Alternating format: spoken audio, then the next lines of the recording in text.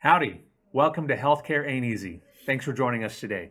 I'm Chris Matthew, and I appreciate you sharing time with me and my guest today, Richard Blanton. As we continue to explore the challenges of healthcare and the healthcare industry is facing, we know that there are many things we have to figure out. But we also know that communication and collaboration are among the first steps for a successful outcome for all of us. Rich, thanks for joining us. Glad to be here, Chris. So, Richard Blanton is my partner and the CEO and co-founder, founder of Sniffle, Sniffle Health. Rich has been a CEO with global experience, and it is incredible actually for me to be able to sit shotgun alongside you, and I learn a tremendous amount on a daily basis. But Rich is also a serial entrepreneur. He's had lots of business experience around the globe, as I mentioned, but 5 startups, 5 successful exits, one of which went public. Batting 1,000. Batting 1,000. That's pretty good. Let's hope that we don't mess that perfect record up here at Sniffle. No, we're not going to. I think Sniffle's, it's time for a product like Sniffle and an approach that, we've come up with to address the needs of the healthcare community and leveraging technology that otherwise wouldn't be available to the consumer or to the healthcare community. So really excited to get Sniffle into the hands of our doctors and our patients. Yeah, I completely agree. I think, well, I don't know necessarily all of your previous endeavors, but I think that we have the opportunity to create something that is bigger than either one of us could have ever imagined it to be. No, I agree. I think the most important thing is, virtual care as a whole is a viable means of rendering and receiving healthcare. The challenge has been, it's really been suppressed by telemedicine service providers, which is not good for the industry as a whole. It really doesn't bode well for the credibility of the modality, and it really excludes a lot of people that don't have a membership per se or aren't part of an organization that's contracted with one of these service providers, albeit they've done us a great justice in making everybody aware that virtual care is a viable means of getting treatment. Absolutely. And we're going to dive into more of that here in a little bit. But before all that, give us the highlight reel of where you're from and what experiences helped shape you to who you are today. Okay, to be honest, if anybody, I'm from Ohio. I'm a Buckeye. I went to Ohio State. My dream was to be a professional baseball player. Okay. And did well at it, was drafted, and continued to play amateur baseball later on, but spent 5 years in the Air Force. And that was probably the most enjoyable, most enriching 5 years of my life. It was, I traveled and lived abroad. Where? And I was in Guam for 5 years. Guam. Actually 3 years, not 5, 3 Okay. years. Interesting job I had there. I can't share a lot of the detail with you, but it was pretty fun. Yeah. Beaches, I was on the alert force. So I was on 24 hours and then off 72 hours. On 24 hours, off 72. So I got to the beach a lot. Yeah. A lot of diving, a lot of fun. So growing up in Ohio, military background, pursuing the Air Force, were those things that your family had done? Yeah. And Exactly. So it was something that was part of a family tradition. My grandfather, father, brother, me, Yeah. it was, that's just what we did. And we made our commitment and gave our service. And some of them stayed in a little longer than I was in for 5, and I wanted out to see the rest of the world. Yeah. On my own ticket. Well, thank you for your service. So then the life of business and the life of being an entrepreneur, where did that come from? Well, I don't know, just restlessness. Seeing opportunities out there and understanding there's always a better way to do something, or there's a need that needs to be filled that's not being filled with the right stakeholders in mind. And so I've been successful in doing that. So starting in the beginning with supply chain really was the ethos for where I started the idea of delivering software through the internet versus the internet being a toy. That was an interesting part of my life where I was the youngest CEO of AMR Services, and we had a huge infrastructure of warehouses and call centers, and we commercialized it with the growing of the internet and e-commerce, and that was really an exciting time. That was an exciting time.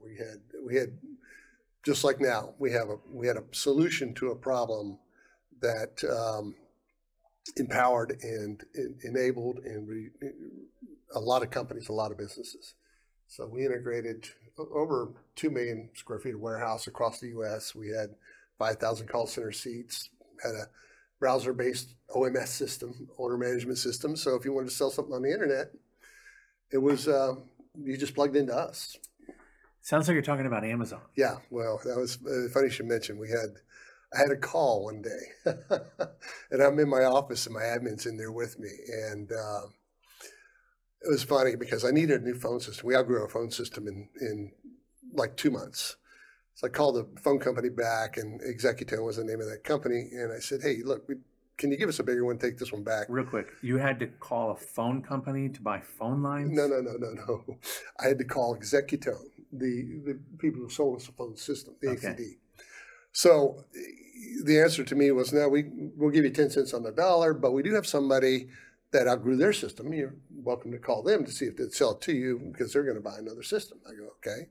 Called him up, got him on the phone, talked to him for a few minutes and said, "Yeah, I have 75 stations, happy to sell it to you, blah, blah, blah." We chit-chatted a little bit, and I finally asked, I said, "Well, what is your business model? What are you doing? How are you growing so fast?" He goes, "Well, we sell books online." I said, "Well, that's good. That's great."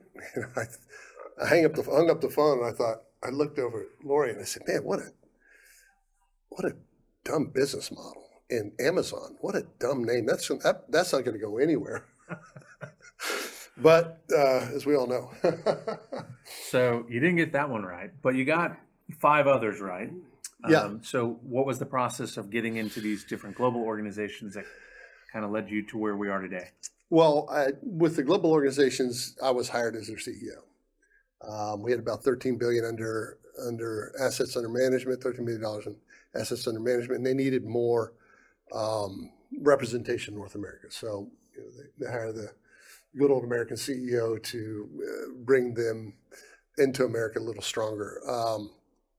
We had offices in London and Mumbai, and that organization is a conglomerate. They have interest in hospitals, 8 or 9 hospitals. We had an interest in Nissan. So there was a very interesting job. The intent here in North America was directed towards, at the time, was an outsourcing, the labor arbitrage back in India. But and then with Indra Systemis, I took over North America for them with the relationships I had at Bechtel and Accenture. It really helped us with penetrating the energy market here, deregulated energy. It's always interesting when we talk about that experience working for a company based out of Spain, and what would happen every August? Well, every August was everybody had to go on holiday. And it didn't matter what you were working on. It really didn't matter if you were working on... You're about to close the biggest deal in the world on July 31st. Oh, yeah. And we're out of office. It's holiday, and they take it serious. It's 30 days off.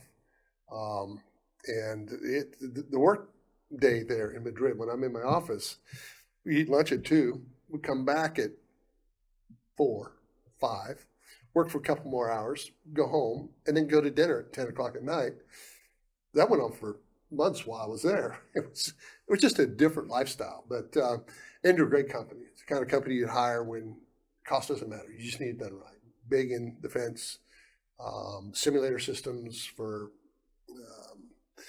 the defense system and for nuclear installations across the globe. So I handled all their M&A. and brought them into the North American energy market, a deregulated market, was recently deregulated, and renewable energy too. That's a very interesting market. It was very interesting for me to understand what a credit zone study was, and to understand, what the cost of having, how many megawatts or a megawatt put up on a tower. And T-Boone Pickens got involved and kind of shut us down a little bit at that time. I'll give you a little story on that later, but it was interesting. It was fun. So those experiences, how do you go from working in London and New York City and India and throughout Spain and Madrid to coming up with Sniffle? There's a lot of points there that don't seem like they follow each other. Well, I'll give you, the truth is, with Indra, I wasn't busy enough. Just didn't have enough to do in front of me. I mean, we would land, $100 million project for wind farm, and that's a 2-year cycle. And there's not much you do between now and the time we go to implementation of that, or an ETR, energy trading system out at PG&E. Nothing we could do, or nothing I can do for a couple of years. So I played golf a lot, to be honest with you. And I felt guilty because they're paying me a lot of money to play golf. But really, having resources in Spain, and one of the barriers was language, only sufficient enough to take on the projects that we had, put me on the bench for a little while. So all I could do was play golf. And I started consulting. I was consulting with a firm, an insurance company who had gotten in crossways with insurance brokerage firm, got crossways with some of the underwriters for the practices. And while I was there, they mentioned this back in 2011, mentioned this thing called telemedicine. I thought, what's that? Kind of a quirky little name. I thought, what is telemedicine? Well, you can have a doctor visit over the phone. And I said, really? And I mean, a real visit? Yeah, the right prescription, the whole thing. That caught my ear. So I called New York, some guys I knew that were investment bankers. And I said, about telemedicine? Oh, man, yeah, it's a hot thing right now. We're throwing money at it left and right, but primarily device stuff. They were device companies they were funding. I dug into it a little bit more. I really thought that was a real breakthrough, to be able to receive viable medical care without having to go to the doctor. That's unique. So that's when I got involved with it, and tried to acquire a firm here in Dallas called Ameridoc. And we went through a year's worth of due diligence and negotiation. I got a chance to look up under the hood at Teladoc also, how they did the business. All along, though, I'll be real honest with you, I really couldn't palate the idea of a membership program for healthcare. It just really, and to this day, it still bothers me. Why? Well, if I need to see a doctor, I shouldn't have to pay a fee to a group, to a third party, to have access to a doctor that'll see me. A doctor I probably don't even know, or I know they won't know me. And just that whole concept of healthcare, it was kind of an anomaly to what healthcare, meant to me. And to most people, I think. When you think of going to the doctor, you have a picture in your mind of seeing, a doctor you're going to see again, maybe. Your doctor. Your doctor, yeah. Exactly. So, at the end of the day, it was an opportunity. I jumped in with both feet. I called some friends in Madrid. We brought some money in and tried to acquire Ameridoc. And long story short, the owner's wife didn't want to sell. She had a little bit more pull, we thought. And then Teladoc ended up buying them. So a lot of moves were being made back then. So that's pretty beneficial. Yeah, huge. I mean, the benefit that Teladoc and Doctor on Demand, these other companies provided can't be ignored. I mean, they've done us a good job of blazing a trail and creating awareness, albeit they stuck to their old insurance models, which has always been. It's why I don't use the word telemedicine. I only use it when I speak about those folks, because virtual care is it's an ethos. It's an ecosystem. It's where you go to see your doctor. Anyway, long story short, went through a couple of consulting gigs with some folks trying to start telemedicine companies up because I really liked it. They all wanted to do the same thing. They all wanted to offer, access to a network of doctors that would do consults for $20. And they'll see any random physician or any random patient. Patients seeing random doctors. They all want to do the same thing, and they're out there a dime a dozen. Eventually, I founded Sniffle. Wanted to do it and put a spin on it, and not a spin, but a business model behind it that really isolated the true stakeholders and put them in play. So I have patients and doctors in this model that benefit each other, and not some third party getting some membership fee so you can see the doctor, and putting doctors behind a paywall, if you will. Just a pet peeve of mine. I think doctors should be accessible to everybody, and they should be able to render their care when a patient needs their care, not if the patient's paid their membership fee. So, well, I completely agree with you. When we first met about 3 years ago, when I learned about the business model of Sniffle, I immediately recognized it's a winner, because I see that you structured this to be able to serve patients first and physicians and clinicians. And by doing that, in another episode, we had a benefit broker here talking to us about how many layers of people are in between the doctor and her patients. Yeah. And it is unbelievable how many people are clawing in here, taking a piece. And unfortunately, some of these other business models, while I agree with you, we are grateful that they blazed the trail. They allowed telemedicine and telehealth to get out there. Yeah. But the business models are still flawed. And this being able to really support continuity of care, physician and her patients coming together to maintain that relationship and that connection. I think about my wife and our boys, and my son had a pediatric appointment this morning. That pediatrician, she's been with our boys literally from the day they were born. So you think of when you're taking kids to the doctor? That's who I think of. It's who my wife thinks of. It's who our boys think of. I mean, it's and she knows of this life cycle of them because of over this continuity of 9 and 7 years, she has been seeing and watching them develop and grow, and that is priceless for us. Because when we think something is off, she's the person we can turn to that has that depth of knowledge, not just a one-time incident, right? Yeah. And that's really meaningful. The history. How did that antibiotic work last time I saw him? Is he getting the fevers back? Those are the things that are important. I feel the same way. When you think about seeing a doctor, you develop a relationship with them. That's what healthcare is. It's about relationships. That doctor gets to know you. And sure enough, in virtual care, there's going to be that time when there's going to say, hey, I want blood work. Yeah. I need you to get a lab done. But for the most part, 90% of our visits are going to be colds, rashes, flus, things you need to take care of. Beyond that, we've provided in Sniffle an opportunity where people can diagnose themselves in the app, which with regard to, our, mission statement, if you will, our why, is bringing technology to the fingertips of physicians and patients and enabling them to interact in a way that creates efficiency and better health for everybody. So we don't look at a means of, well, let's charge a membership. Let's be one of the stakeholders in that relationship. If we provide value, we'll make our money. We'll be paid. So we offer that technology and a little deeper level of participation on the patient level if they choose to use our technology to access other benefits that are built into the app. I mean, an RX discount card. Nobody knew what that was. Discounts on RX, the markup's crazy. They've got a lot of wiggle room in the pricing. No doubt. So GoodRx comes out with an RX discount card. It's like this revelation.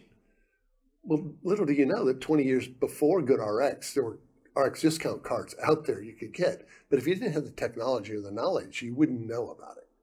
You would only acquire that discount card through some other membership program that you might have to buy into, AARP or something of that nature. Right.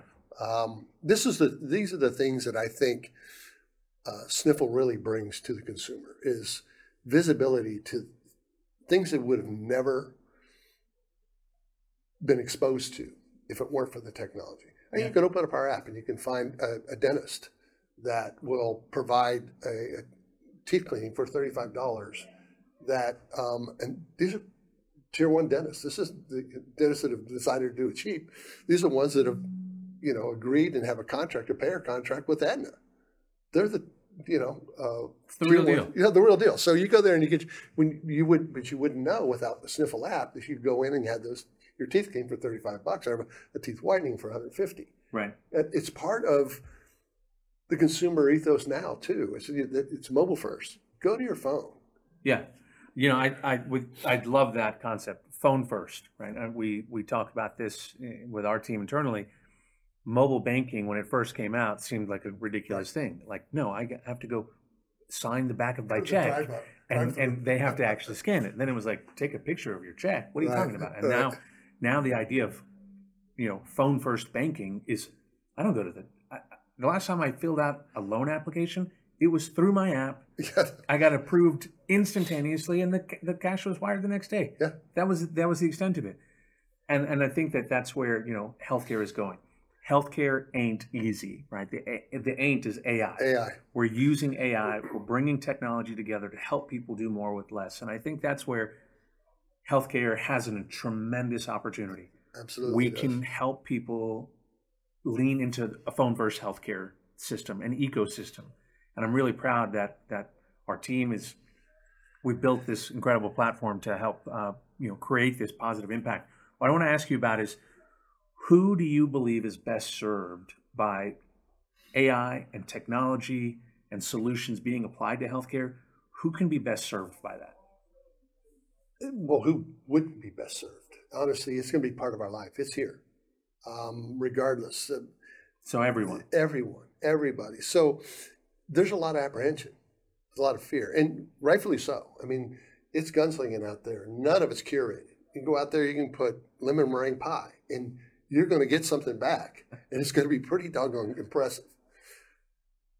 Unless you curate it, you use the AI engine and you purpose it for something, it is really nothing more than a very underutilized advancement in our technology, in our world today. So, our goal was to give consumers purpose for artificial intelligence, not to give them a link to a ChatGPT. Ours is not ChatGPT. When you go into our app and you want to get a diagnosis off our app, it's curated data. It's going to a large machine learning database to pull from 14 million consults that have been done, encounters that have been done regarding the symptoms that you have. So it's not a toy. It's not something that this is not Dr. Google. Dr. Google at all. And it gives you a diagnosis, an diagnosis, if as we term it, because a true diagnosis really cannot be provided other than from the physician. And we'll get into that, and you have a good way of putting that. But from our perspective, giving patients visibility to their symptoms and what's happening in their body, and I'm talking about everything. If you have appendicitis, this app will tell you you have appendicitis, and it'll be correct. It'll be right. It's not. It'll tell you to get to the ER, and when you get to the ER, the doctor's going to go, "Yeah, you have appendicitis. Good thing you got here." Yeah. There's a lot that technology is going to help us do, and it's early. We're really early. I share this often. The first time the stethoscope came out, the first time a lab test came out, the first MRI machine, everyone was a little skeptical. What in the world? Now it's part of everyday medicine, and I think that AI and advanced technology is gonna find a way. We're gonna create phone first healthcare in the coming future. It's just a kind of analogy. Back in the day, with AIM, I looked at the internet as a tool to disperse software, to distribute software, and to use and put browser-based systems up to manage supply chains. But the internet was, to everybody else, they hadn't found a purpose for it yet. And great, it's entertainment. It was AOL chat rooms. Yeah, right. They could listen to music. Right. But finding purpose for AI right now is And curated purpose is an opportunity for us right now in the healthcare space. So. Yeah. All right. So I want to, final question. Chris Schembra is a fantastic author, Wall Street Journal best-selling author, in fact. He's got this book that I really appreciate called Gratitude and Pasta. And he puts on these incredible experiences and he brings people together and he asks them this one question, and it is really transformational what people can open up to and share when they answer this question. So the question for you, Rich, is... I'm on the spot here now. And you are. But this is an easy question. You got this. Right. If you could give credit or thanks to one person in your life that you don't give enough credit or thanks to, who would that be? Well, my dad. My dad. He's he always asked me why, and he always gave me a platform to argue. If I didn't like it when I was a kid, he would, and I did the same thing with my children, and they turned out great. But I think always asking why, and if it was a no, I was allowed to ask why. So that, and my church. Yeah. You stay grounded, you stay focused. Always ask why, and don't be afraid to ask the why. I think it helps. Yeah, I think asking why, especially when you're an entrepreneur. Well, you're batting 1,000. I've had lots of losing endeavors, but asking why is a really resilient way to figure out how to get it right the next time. And I think that's fantastic. Well, I'm really grateful for our collaboration and our partnership. Thank you very much for tuning in to Healthcare Ain't Easy, and we'll chat soon.